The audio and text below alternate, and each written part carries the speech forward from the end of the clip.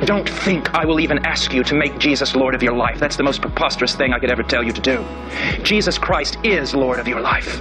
Whether you serve him or not, whether you bless him, curse him, hate him, or love him, he is the Lord of your life because God has given him a name that is above every name, so that the name of Jesus Christ every knee shall bow and tongue confess that he is Lord. Some of you will bow out of the grace that has been given to you, and others will bow because your kneecaps will be broken by the one who rules the nations with a rod of iron. But I'll not apologize for this God of the Bible.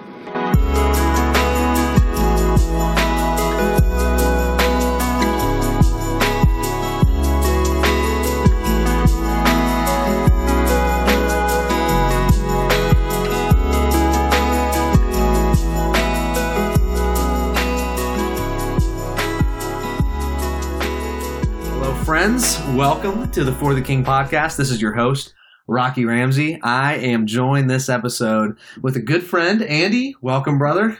Thank you. I'm excited to be on the podcast. Excited to have you. How'd you end up here? How'd you end up here doing this with me? Well, we decided to watch a documentary together that we thought was interesting called, by Graham Hancock, called Ancient Apocalypse. Yep. And it was good. It was good. We had a good time. We would get together in the evening after the workday. Mm-hmm. We live pretty close to them, and we would just watch Graham Hancock's little docuseries on Netflix, and had a lot of fun breaking it down and talking about it.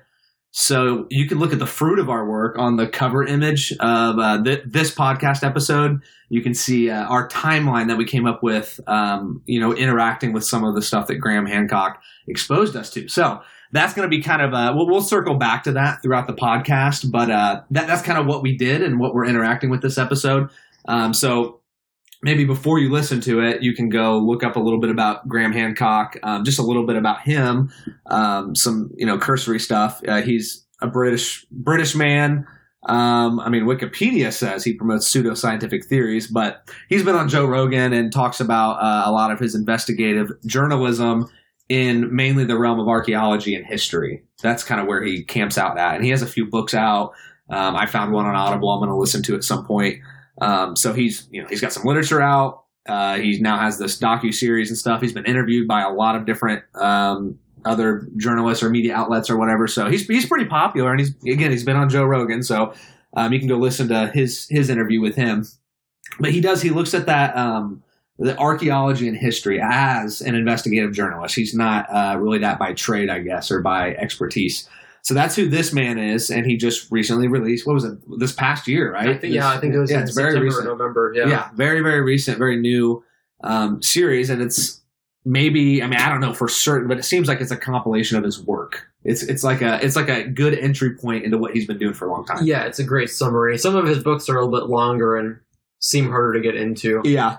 The one I found on Audible is free, called Fingerprints of the Gods. Oh, yeah. I've heard of that That's one. like a 20-hour audiobook, so hefty book. So I might do that at some point. But so that's the topic for today. It's we're going to be talking about the Ancient Apocalypse series on Netflix. And the point of that series, I guess, to give some background on that as we introduce what's going on here, is walking through his timeline or his presentation of human history from evidence that he's compiled and set up kind of his own framework of how he views human history. So there's 10 episodes in the series, and we wanted to pick out a few of the major sites that he goes to, because it's basically him going to a site and interacting with the site and talking about it. That's what each episode is. So the first episode, he goes to a place called Gunung Padang or something. Gunung Padang. Yeah, something like that. I think it was in Indonesia, one of the islands out in the Pacific there. Yeah, Indonesia. And it's basically a massive brick-like structure that has multiple chambers buried beneath it. So that's how he kind of introduces it. Whoa, we have this, 10,000-year-old structure that's really, really old site. Yeah. That the people that would have built it supposedly would have been nomadic and hunter-gatherer and kind of infantile in their thinking, like infantile humanity. Yeah. Yet they built this massive, massive structure that is chambered and dug into the mountain.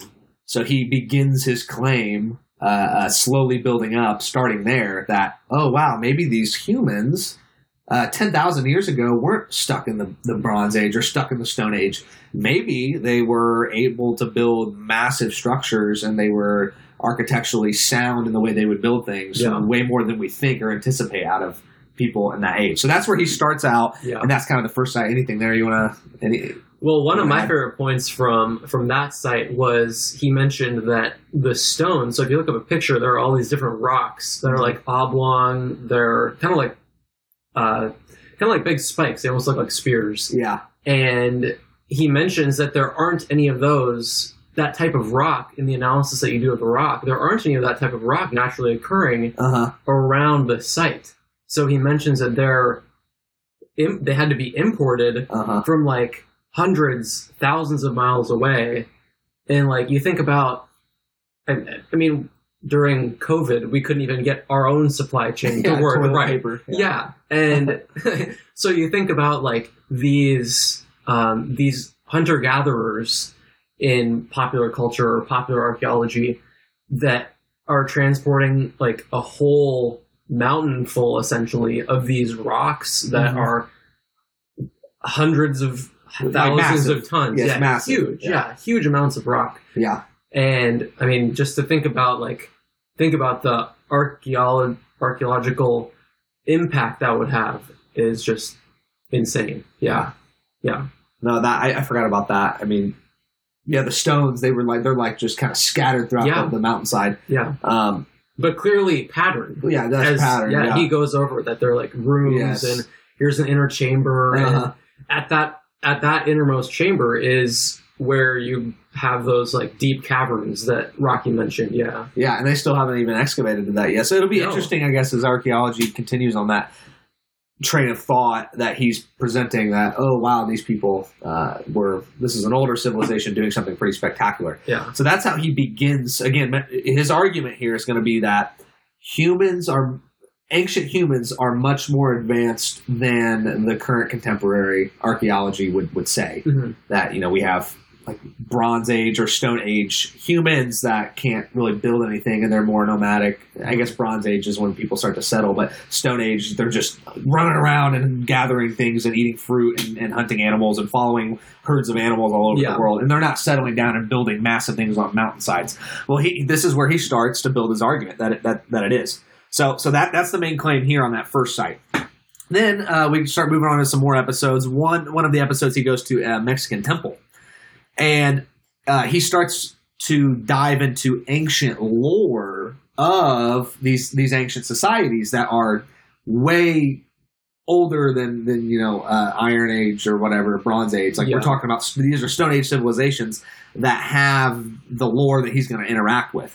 So at this Mexican temple, I forget what the name of God is and stuff and all that, but we have a story of a god that comes to these people to teach them civilization, right? He comes to them on the water, I think. Yeah. And there are giants. There are massive humans that are like 30 feet tall that help them build these temples and build civilization stuff. So that's a part of this lore here. And then he looks at the temple and sees some spectacular things that these ancient humans did there as well. Moving on to the temples of Malta, that's going to be he continues to build on this, so that's one of the next sites he goes to. Here on Malta, which is an island south of Italy in the Mediterranean. Actually, Paul went to Malta, so it's kind of cool thinking about this site specifically. Yeah. Because Paul would have seen these things probably while he was preaching, or maybe even preached at one of these temples. Yeah. But there's a bunch of temples scattered throughout that whole island that are these big stone structures.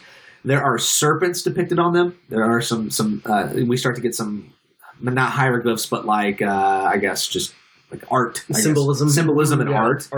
And what's really unique about these is they are, each of these temple complexes are oriented towards, is it Sirius? Yeah, Sirius? the Sirius star. The star Sirius. And he actually goes into a constellation database to track how the stars moved over time, and he starts dating these temples based on where Sirius was, according to these temples and how they're oriented. Because they're no longer tracking Sirius, but they would have been back then. Yeah, and just to clarify, the reason he didn't pick Sirius out of random, that would at the time and might still be the brightest star in the sky. So that would have held significance to civilizations at that time. Yeah, when they're looking at like that was probably when they probably had lore behind that one star too, like it's a certain god or something. Yeah, yeah. Okay, so anything else there? That's pretty much the big point there. So we start seeing stars tracking. So we see high-level astronomy from apparently hunter-gatherer nomadic people. Right. We see high-level mathematical geometry, especially in the architecture of the whole complex, just pointing towards one star in the sky. Right. I mean, that's pretty intense stuff. I mean, it would take us a second to figure that out. Yeah. We're modern man. Yeah. Okay. Yeah, I think one thing that I like to point out there also is, like, there are over 20 of these temples built. Yes, yeah. There are over 20. And none of them are pointed the same way. And his theory on this is that as the star Sirius would have moved slightly, actually I think it's Earth, moved slightly in its rotation, that Sirius would not line up with the gap in their temple where they saw Sirius, where it was supposed to line up. So they'd have to build this whole new huge stone temple.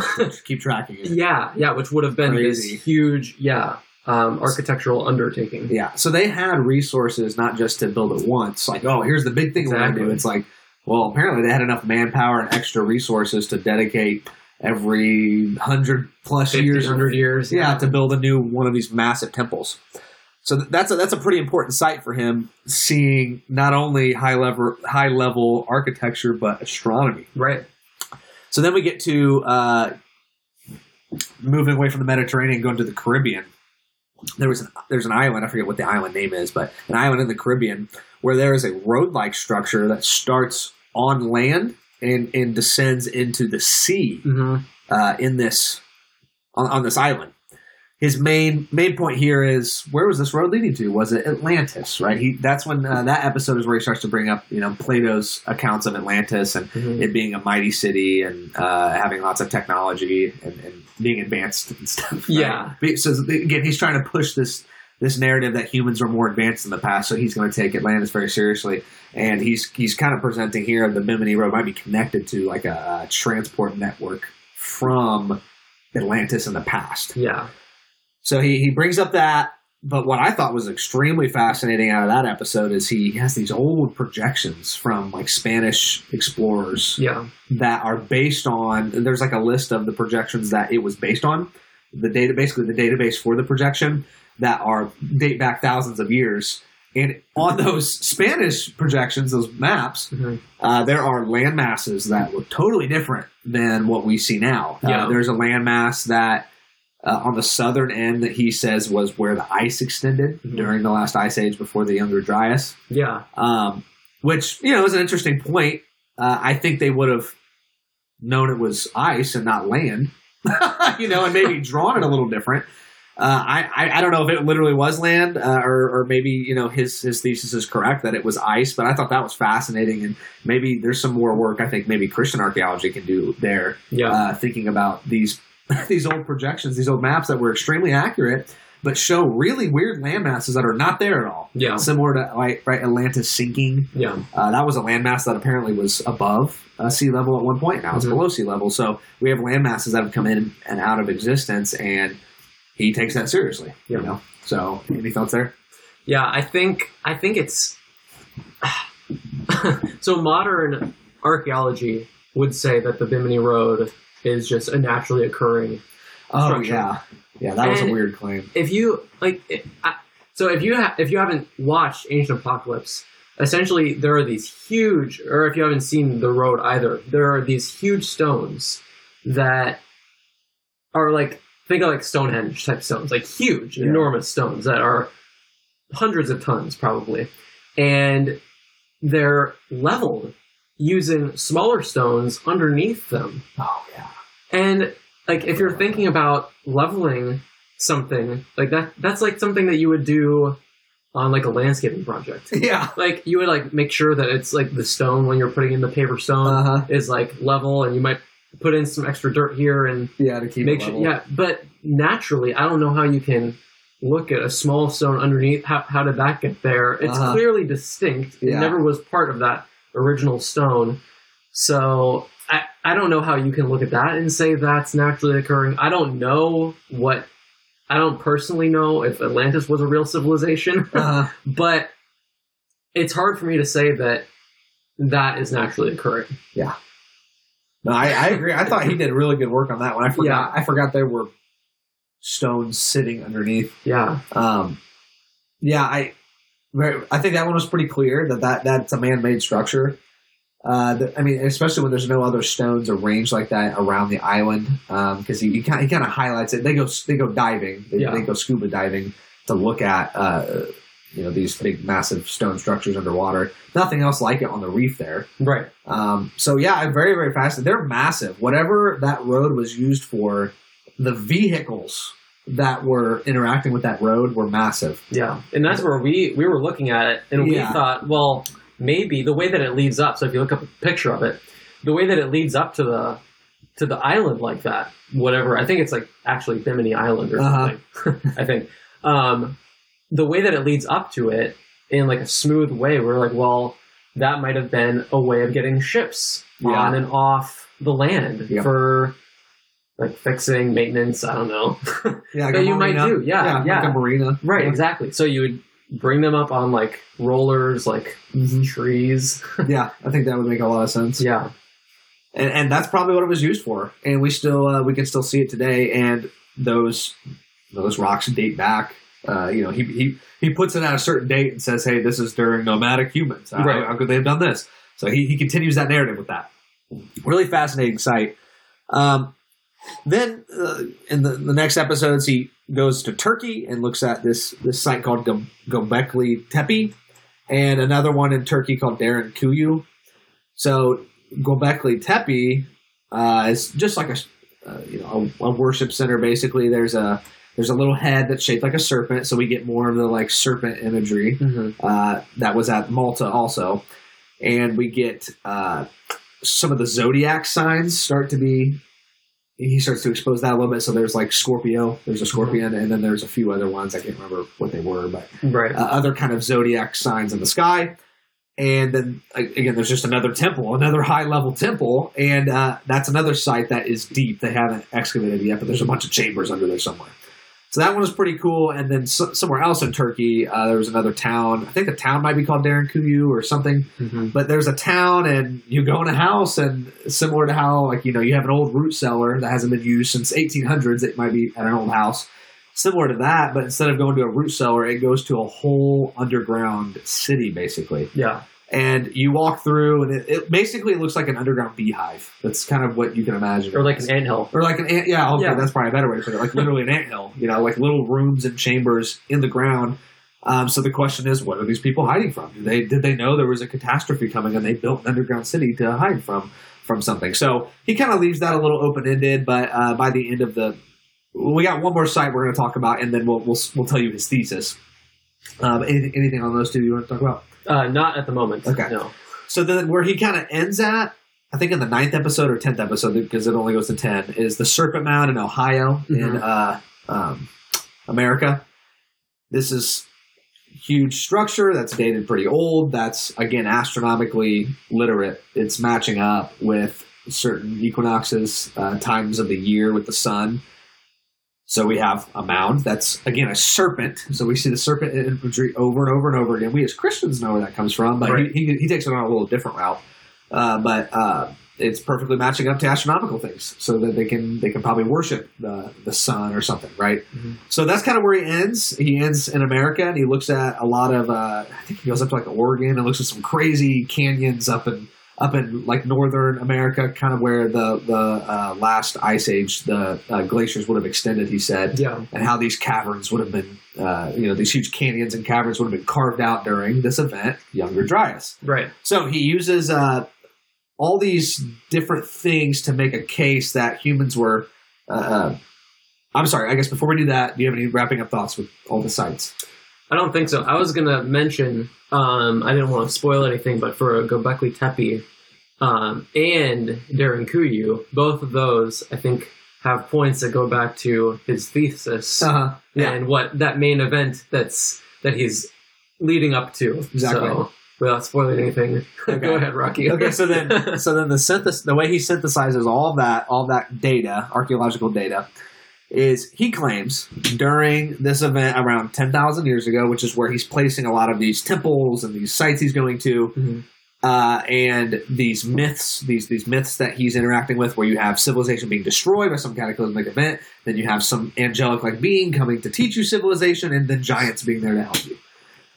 Why does every single civilization have that narrative? Well, he says because around the same time of these temples, there was this event called the Younger Dryas, where we had an ice age that happened after a comet or some asteroid strikes the Earth, sends the Earth into an ice age or whatever. Yeah. And then, so that's where a lot of the people get wiped out.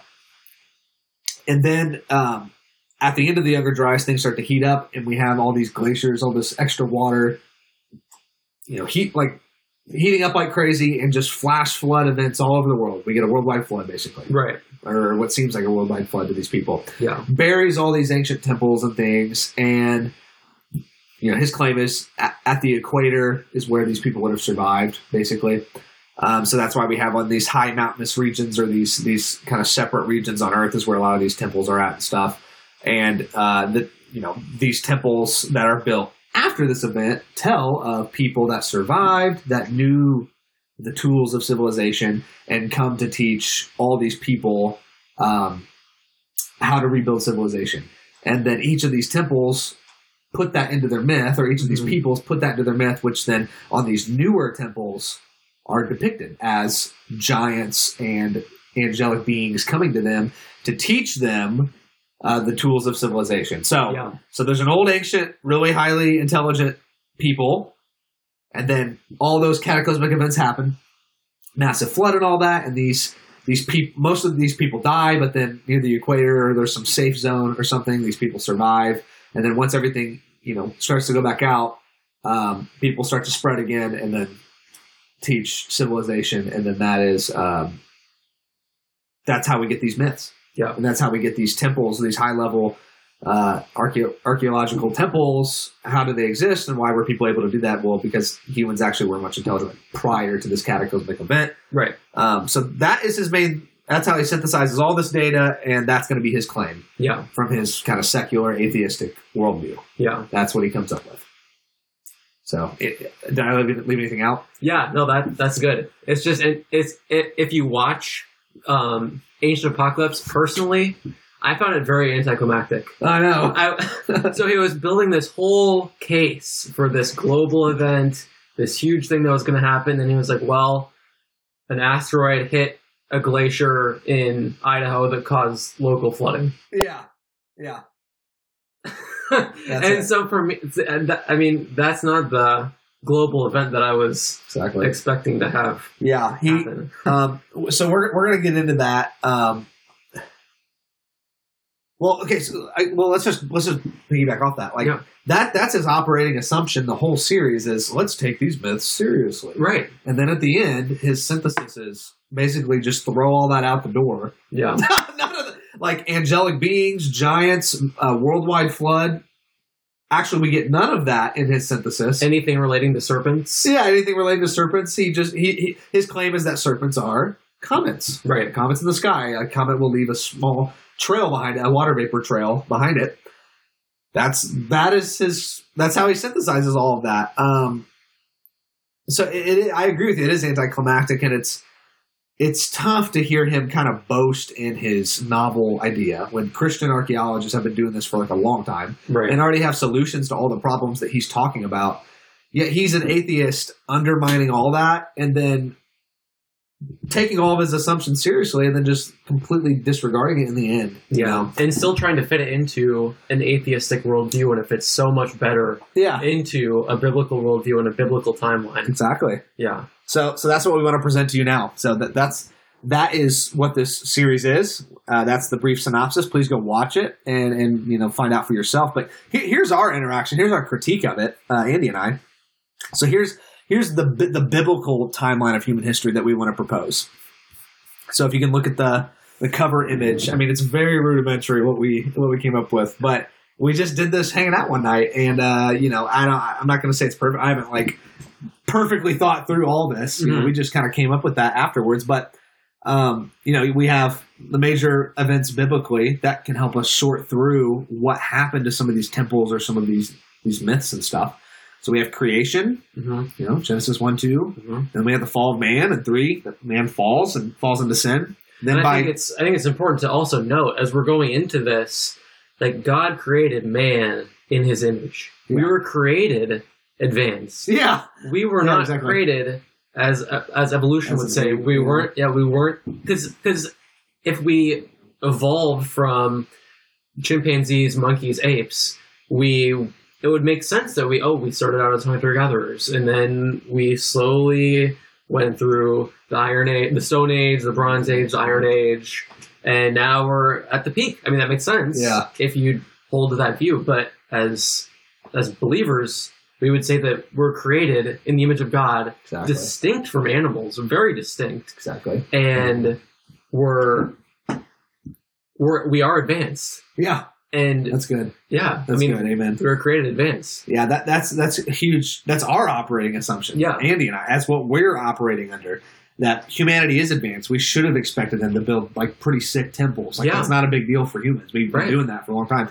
And we see in even Genesis 4 with Cain and Abel, Cain's descendants, Tubal Cain and all of them. They're working with metal. They are good at stringed instruments and making music. Like again, like Andy's saying, we were made evolved. Yeah. In the image of God. We were made at the peak. Transhumanist in a say. We already have the divine in us, in a sense, by being made in God's image. We have a soul. God gave us the breath of life.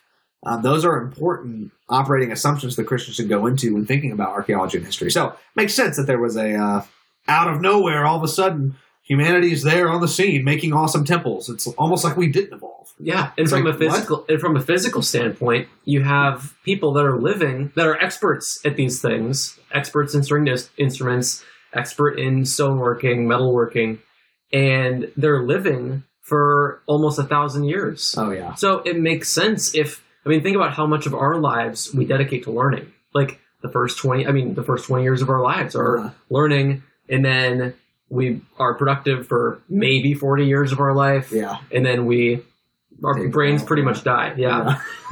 So to think through how much more productive we would be if, one, we were able to learn for that much longer, continue to gather information, continue to build and create masterpieces of our work. Like if we had hundreds of years to develop something, what could we create? Yeah, of course we could. How much could we create? Imagine if Albert Einstein or Nikola Tesla had 1,000-year life. Exactly, yeah. Isaac Newton. Yeah. What would happen then? Yeah. If these brilliant men had time, I think that's a big point we need to think of. And what if there were giants to help? Yeah. What if we had bigger muscles? Right.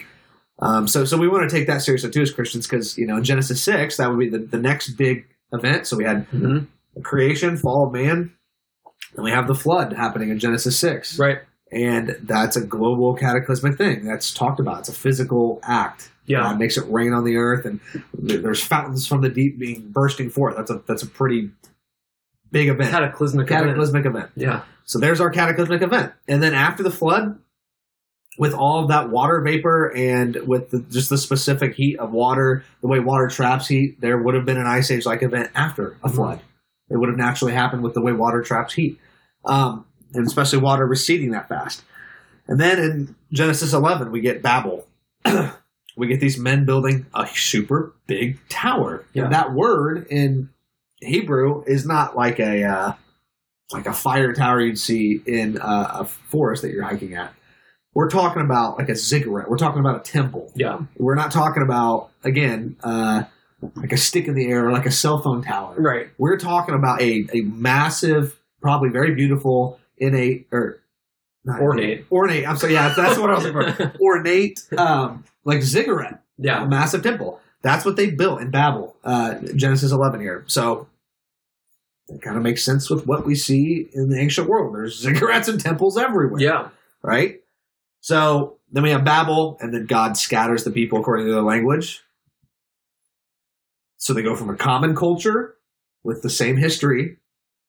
With the same cataclysmic event happened to those people. And then God divides them, and they go all over the world and build similar temples with a similar myth. Right.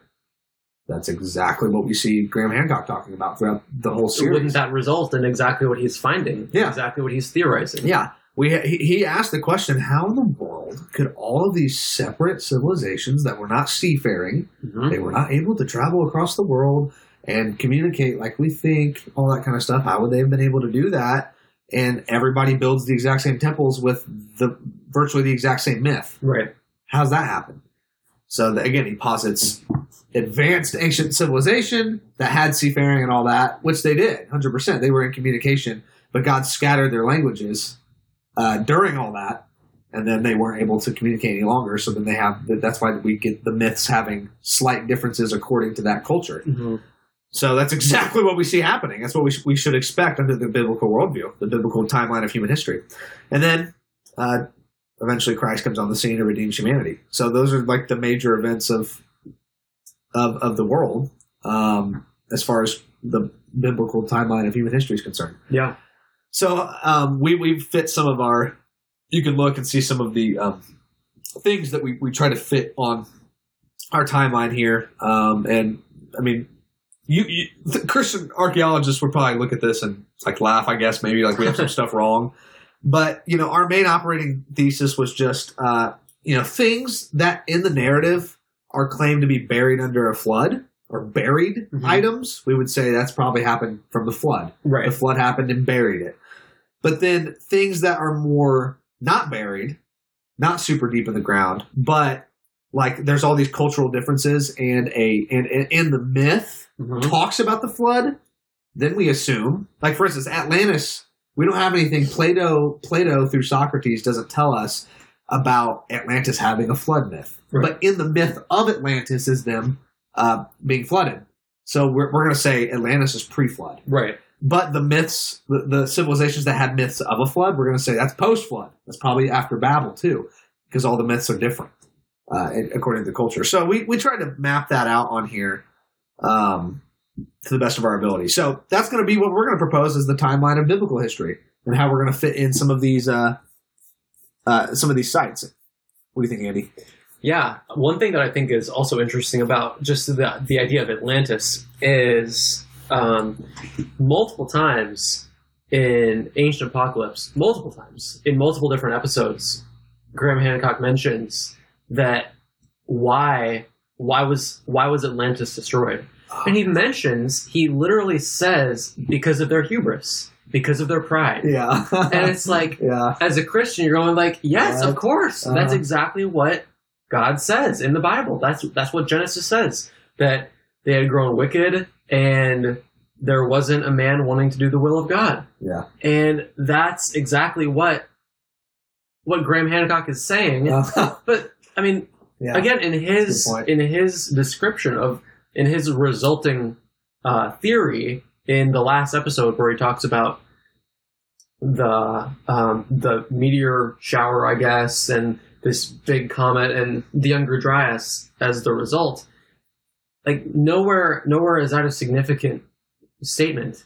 Yeah. Or nowhere is hubris mentioned. Again, if you can't judge a proud civilization if you don't have someone judging it. Yeah, exactly. Yeah. If a judgment's passed, that assumes a judge. Right.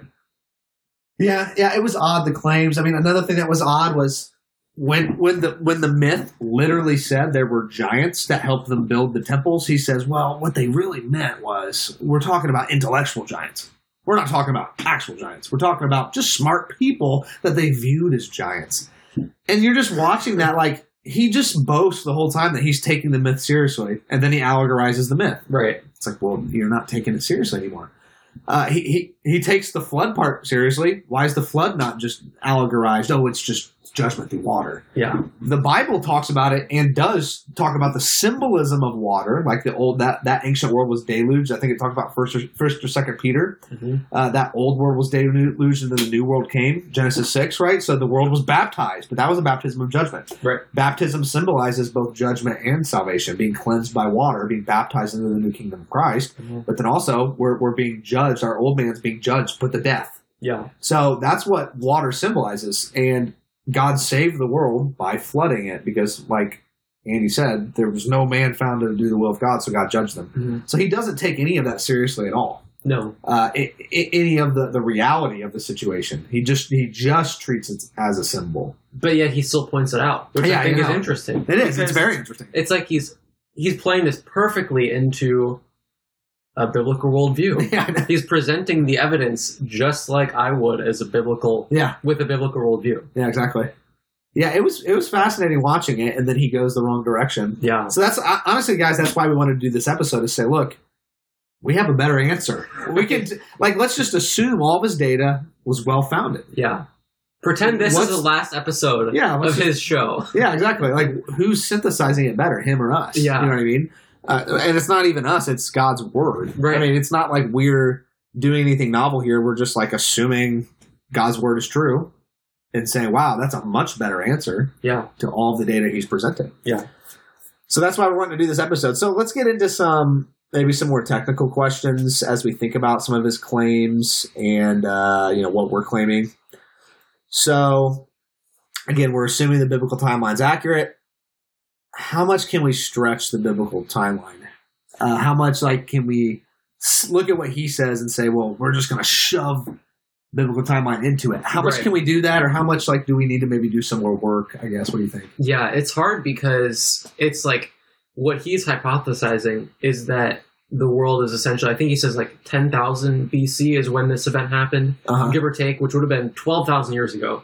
And most young Earth creationists, which we are, would say that the world is anywhere between 6,000 and 10,000 years old. Yeah. And we get that from a variety of places. I think most of the gaps that are filled in from history, we would say, are from the genealogies in the Bible, which, again, we believe are accurate. But then there's always a question of, well, did older genealogies, there's instances where maybe certain fathers were known, or so it's then you're stretching that, and that's where you get between the 6,000 and 10,000 year old, which would be 8,000 BC is when the world would have been created, because obviously we're 2,000 years after Christ now. Yes. Yep. So thinking through that, that's an interesting proposition to say, well, could it have been 12,000 years ago instead? And what would that look like from a biblical perspective?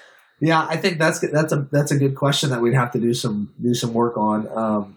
I mean, we obviously have to consider dating methods. He's going to be using conventional dating methods, which have assumptions built into them that would cater to a secular atheistic version of human history. I think the one that we'd have to contend with the most would be just the constellations of him dating just based on the way stars are moving. Right, especially Sirius. Yeah. And how specific he was able to date that back to how each of the temples lined up at a specific date. He counted, and went back to that 9,000 something. Yeah, 9 or 10,000 BC. Yeah, I think that's an interesting claim, and it's something we'd have to think more about. Yeah. Something I've heard is that when the fountains of the deep burst forth, it did alter maybe the axis of the Earth. It moved the Earth faster than just its natural movement in the cosmos. So maybe that could have thrown Sirius off faster and then kind of changed everything. So I don't know really exactly what we can do with that, but I do. I think we both agree we need to stay within that 6 to 10. I don't know if we could even stretch past that. I mean, maybe somebody has some interesting proposition genealogically that maybe it does stretch back that far, but still, with what he's claiming, very close. Yeah, to we'll take 12,000. Yeah. Compared to 13 billion. Yeah, I would 100%. Yeah, and there's probably, when you're dealing with dates like that and just kind of with a lot of assumptions built in, right? It's already difficult to get an accurate number. Yeah. Okay, so Now, what from Hancock's documentary is stretched. I think we've already hit on this a little bit. Some of the symbols he doesn't take seriously. His claim at the end is all of these zodiacs and serpents that we see at these sites are them looking to the heavens, specifically the what's the name of that one? Derinkuyu, the underground bunker, basically. Yeah. Remember that city we talked about? Yeah. This is where his claim comes into. You put a teaser at the beginning of the episode. We're going to circle back to that. Well, his proposition on why they would have built an underground bunker essentially is because they knew that there are comets that are rogue that can hit the Earth. That's what the Scorpio, all of the zodiacs are basically like timetables for them to know when certain comets come to pass. And that's why the serpents, which represent comets in his interpretation, are there on the side as well. Because, when you see Scorpio in the sky at this arrangement, serpent's coming, which is the comet. So that's kind of what he's saying, is they're basically tracking comet movement that could hit the Earth. And Derinkuyu was basically a place of refuge when a comet does hit the Earth to basically not die from the fallout afterwards. Yeah. So, interesting take. I mean, in the biblical view, maybe they were trying to hide from God's judgment, or maybe they were, I don't know, somehow trying to avoid the flood. Yeah. Or maybe it was just completely unrelated to that. Maybe it was just during a time when there was a big, huge army or a king around there, and they were just trying to hide from warfare or something. Yeah. I mean, who knows what exactly they used it for. But he does say there's a lot of places for food storage and things like that. So it was he's kind of viewing it more as like an underground bunker, a place to find refuge to live for a while. Right. And that's like the only part I feel like of the documentary where the meteor shower happening makes more sense intuitively than a flood. Because it would just drown them out. If it was water. But then we have to think through then how exactly did the flood happen? Like, obviously it rained. We know that. And we know that the fountains of the deep burst forth. But we don't know what that would look like. Yeah. We don't have any idea what someone's reaction to that happening might be, that catastrophic event. Like, how did that look? I mean, again, we have, like, assuming that that we have, like, lava under the surface. If water is bursting forth from the ground, I mean, it's going to probably, if you think about, like, tectonic plates that are shifting and breaking and moving, that would be causing this massive, massive bursting forth of water that's flooding the Earth. Like, you think through, like, there would probably be lava in there too. And, like, there would be some of these, like, hot rocks that would probably be falling from the sky, but that are, and again, I don't know, but like, these are things that we can, like, think through. We know that the flood is accurate. Yeah. So then it's just a matter of fitting in some of this evidence that he gives us, and what the facts that we see from ancient civilizations, we can see from there how to best interpret what the Bible says. Yeah. Maybe they lived in a valley with dinosaurs and they didn't want to be around a T-Rex. Yeah. There's like a lot of different ways we can think about it biblically. Yeah. Oh, for sure. So that's interesting. I've heard there would have definitely been very hot, vaporous water, like scalding water pouring out of the earth. Yeah. So, there's some things we think he stretches in the documentary that he doesn't take seriously. And especially the Younger Dryas, he stretches that to make it like it would have covered, it's a local flood, and it doesn't square well with what he's claiming about the myths. Right. So let's talk through, again, like I read earlier on the Wikipedia page, he's considered a pseudoscientist. He's promoting quackery. Yeah.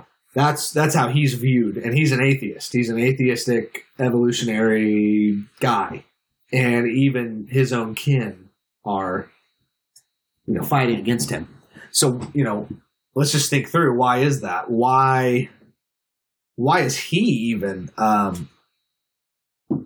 guess, rejected by contemporary archaeology? Yeah, because you think about it, and he's promoting an evolutionary worldview. He's not going against what evolutionists would say in a theological sense or what they say about God. Yeah. But I think again, you think through what evolution is trying to achieve, and it's trying to achieve a godless society. And if there's an event like this that happens where man was advanced and then something happened where we weren't, I mean, some might theorize that, well, that's just people wanting to say that they're the most advanced at this current time, and that's pride of now.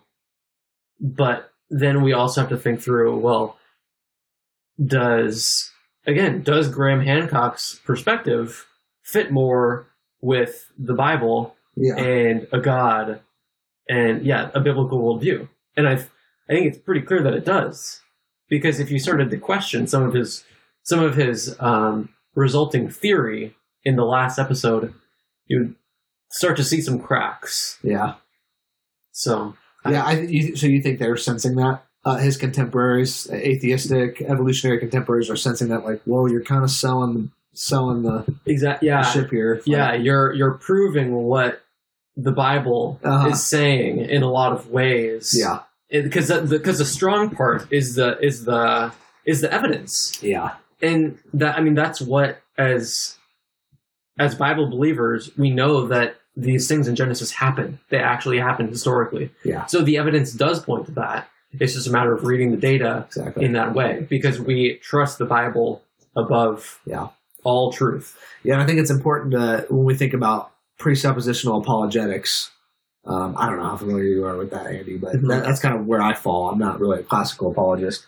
And when you enter into the scientific method, you have presuppositions that underlie the way you interpret data. Sure. So you can interpret data one way or the other based on your presuppositions that you hold to prior to that. Mm-hmm. So, if you presuppose that humans, were created by evolution, then you're going to interpret data totally different. Rock data or things like that. You're going to say, well, it's got to be billions of years old, because that's how long it takes to make a human. So, it's got to be that. So we're only going to look within that. So your presuppositions matter in the way you're conducting science. The scientific method presupposes a Christian worldview, rationality and logic and reason. Yeah. The scientific method cannot be used to verify that the scientific method works. You have to presuppose that it works based on logic and reason, which is only coherent in a Christian worldview. Yeah. It's the only place you get it. You don't get it from evolution. You don't get logic or reason or anything from evolution. You just get survive and reproducing animals. That's it. Yeah. So, I think we do need to think about that. His interpretation of the data is inconsistent with his evolutionary atheistic, and he tries to maintain that consistency at the end of the series. And we're kind of critiquing that and saying it's not. He's being inconsistent. Exactly. Anything there? Nope. I think that was a good summary of that. So, how does the Younger Dryas flooding event compare with the global flood? Why does this little-known flooding event show the inconsistencies in modern science? Yeah, I think I think it's interesting that in school, I was homeschooled, so I didn't maybe have the same schooling experience that a lot of I was public school. I don't remember learning about that. Yeah, but you think about the evolutionary model, and the idea is that we evolved from mud into bacteria, into not fish, like frogs, amphibians, and then we decided to go walk up on land. Yeah, there are monkeys, and then there are humans. In a very summarized view, that's what happens in evolution. And to have all that happen, you need to have a pretty unchanging world, I guess you could say. And apart from a couple of major events that everybody knows about, like the comets that took out the dinosaurs. That's what evolutionists would say. Yeah. Not the flood. It was a comet. Yeah, or I don't know if it was all the fossils were buried under sediment. Yeah, and not buried based on the timeline. Yeah. Okay. Anyway, so So to say that the Younger Dryas, which archaeology assumes, like the archaeology as a, even modern archaeologists would say that that's true. But if we say that's true, then you have to ask, well, that's not what evolutionary science assumes. They assume that it's been this unchanging world for a long time. That's how they can say that dating methods are accurate, because we can see at places like Mount St. Helens where there's this cataclysmic event that happens in a region that totally throws off how the dating method works. Yeah, and those rocks are dating back millions of years now. Exactly. And that's how we get that, this layer of rock was 1 million years old, was from those dating methods. Uh-huh. And if we say that there are these cataclysmic events that happen, even regionally, then how can we have to say that dating methods aren't accurate for that purpose. Exactly. Now I think that's a good question. I think that kind of blows a hole in his assumptions, right? The global flood sent all these myths. It would have produced the kind of dating that we see, and the Younger Dryas is not, even if it is this local flood, I mean, that only happened 12,000 years ago, and apparently the Earth's been here, billions. So how many cataclysmic events have resulted in carbon-14, carbon-12, ratios being different and throwing off carbon dating? Yeah. Or any of the, the lower periodic table elements, the dating methods. And it just shows the inconsistencies. It shows the inconsistencies between widely accepted archaeology, which, again, widely accepted archaeology would assume the Younger Dryas. That's widely accepted in the field. So that's people that aren't Graham Hancock, that would call Graham Hancock a pseudo-archaeologist. They would say that the Younger Dryas happened. At the same time that scientists are saying that, the world's always been unchanging. Exactly. Yeah. So it just kind of blows a hole in the widely accepted narrative that these different fields are able to be reconciled. Yeah. When they clearly aren't. Yeah, it's interesting. No, I think it's a good point. I think it's something to contend with here. Another point I want to bring up here. This is also showing the climate has been changing. That's just a part of the process of Earth at all times. It's waxing and waning. It has a certain equilibrium to it. There's a hotter time and there's a cooler time. And our Earth is not it's not fragile. It's designed to do these things. It's made to do this, just like our body's made to kind of within a range. Some people, their sitting temperature, their homeostatic temperature or whatever, it's going to be a little higher. Some people it's a little lower. There's a range. Earth is the same way. There's a range in that. And you can just look at that in ice core samples. That's already talked about. It's kind of funny that that's already like a widely accepted thing, but the climate change alarmists are not on board with that. But that perfectly shows that and blows that out of the water. So as we kind of wrap up here, a few other things. We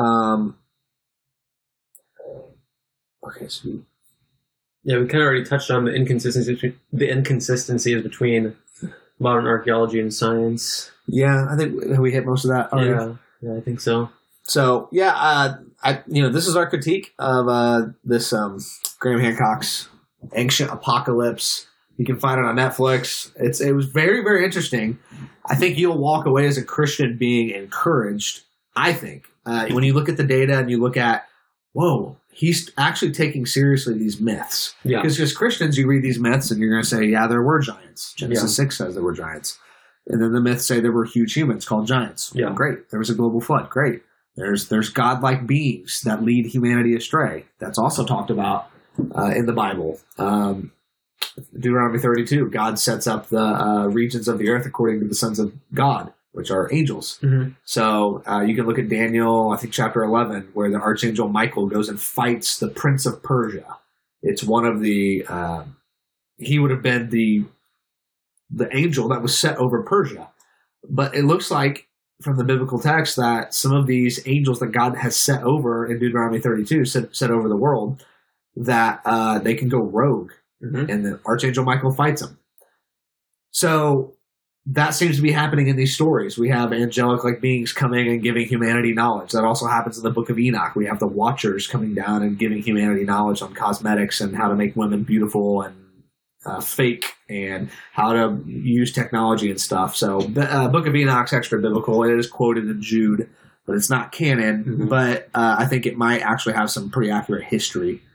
I would treat it as history that you can take with a grain of salt. Not canonized scripture, obviously. Yeah. But the Jews did always read it along with the Apocrypha, and it was found with the Dead Sea Scrolls. So the Book of Enoch's pretty important, I think. But even apart from the Book of Enoch, you can see in the Book of Daniel and Deuteronomy that there are angelic beings that come to humanity to give them knowledge, extra knowledge. And we have that happening all throughout these mythological stories, angelic beings, giants, global flood, a culture that all has the same kind of architecture, which is coming back to Babel. Babel was where the ziggurat kind of started, and then we have all these other cultures having ziggurats and temples and things, pyramids, and then I forgot the serpent symbologies everywhere. You have all these pagan devil worshipping societies always depicting serpents. It was in Malta, it was in Ohio, it was in Göbekli Tepe in Turkey. So all over the world we have symbology of the serpent. Why is that important? Well, the serpent is what led Adam and Eve astray. And the serpent, he's prowling around like a roaring lion, the dragon. He wants to destroy humanity. That's why he comes to humanity and leads them astray. So we have a lot, I think, of biblical data. You'll walk away seeing all these myths and the way he portrays it as, whoa, the Bible gives me an accurate description of human history. This is awesome. I love it. So I walked away encouraged. I guess let me summarize here important points, and then Andy, you close us out with any last thoughts you got. So important points we think you can extract from Graham Hancock: taking the mythology seriously, presupposing that humans were advanced in the past. We should, under a biblical worldview. For sure. We can look at the similarities between ancient cultures, like we just said, and you can presuppose ancient catastrophe through flood, heavenly beings exist, and giants walk the earth, just like we just talked about. Those are the main points we think you can walk away with from watching that as a Christian and still maintain your Christian allegiance to God's word.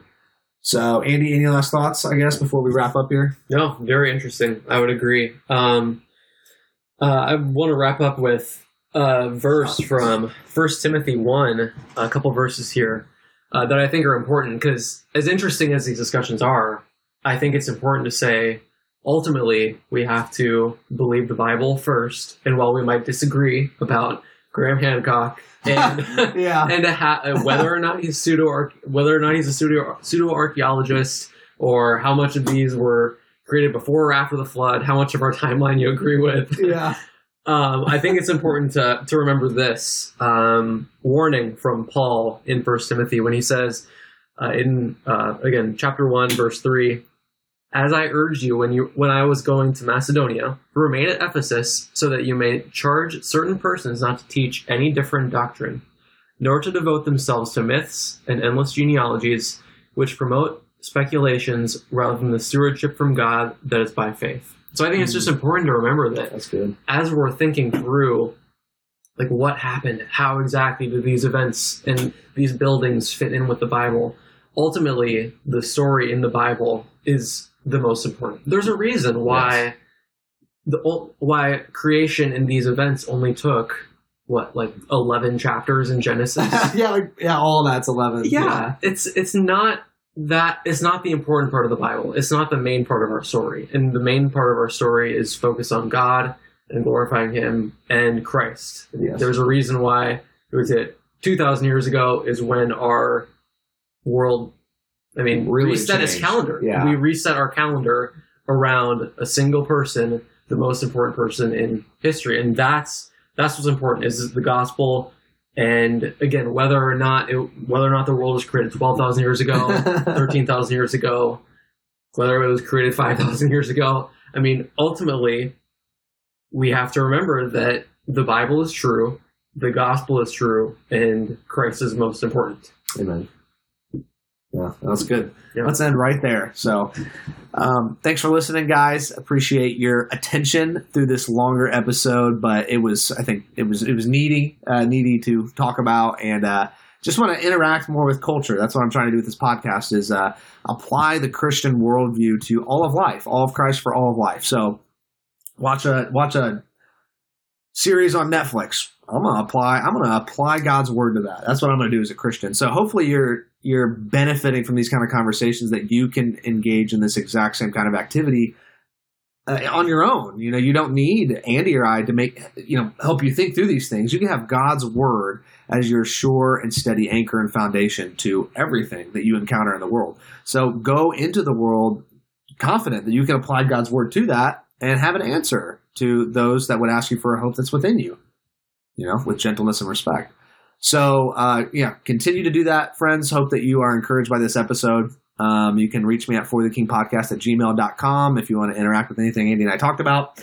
And if you want to, I guess, ask Andy anything specifically, you can just, reach.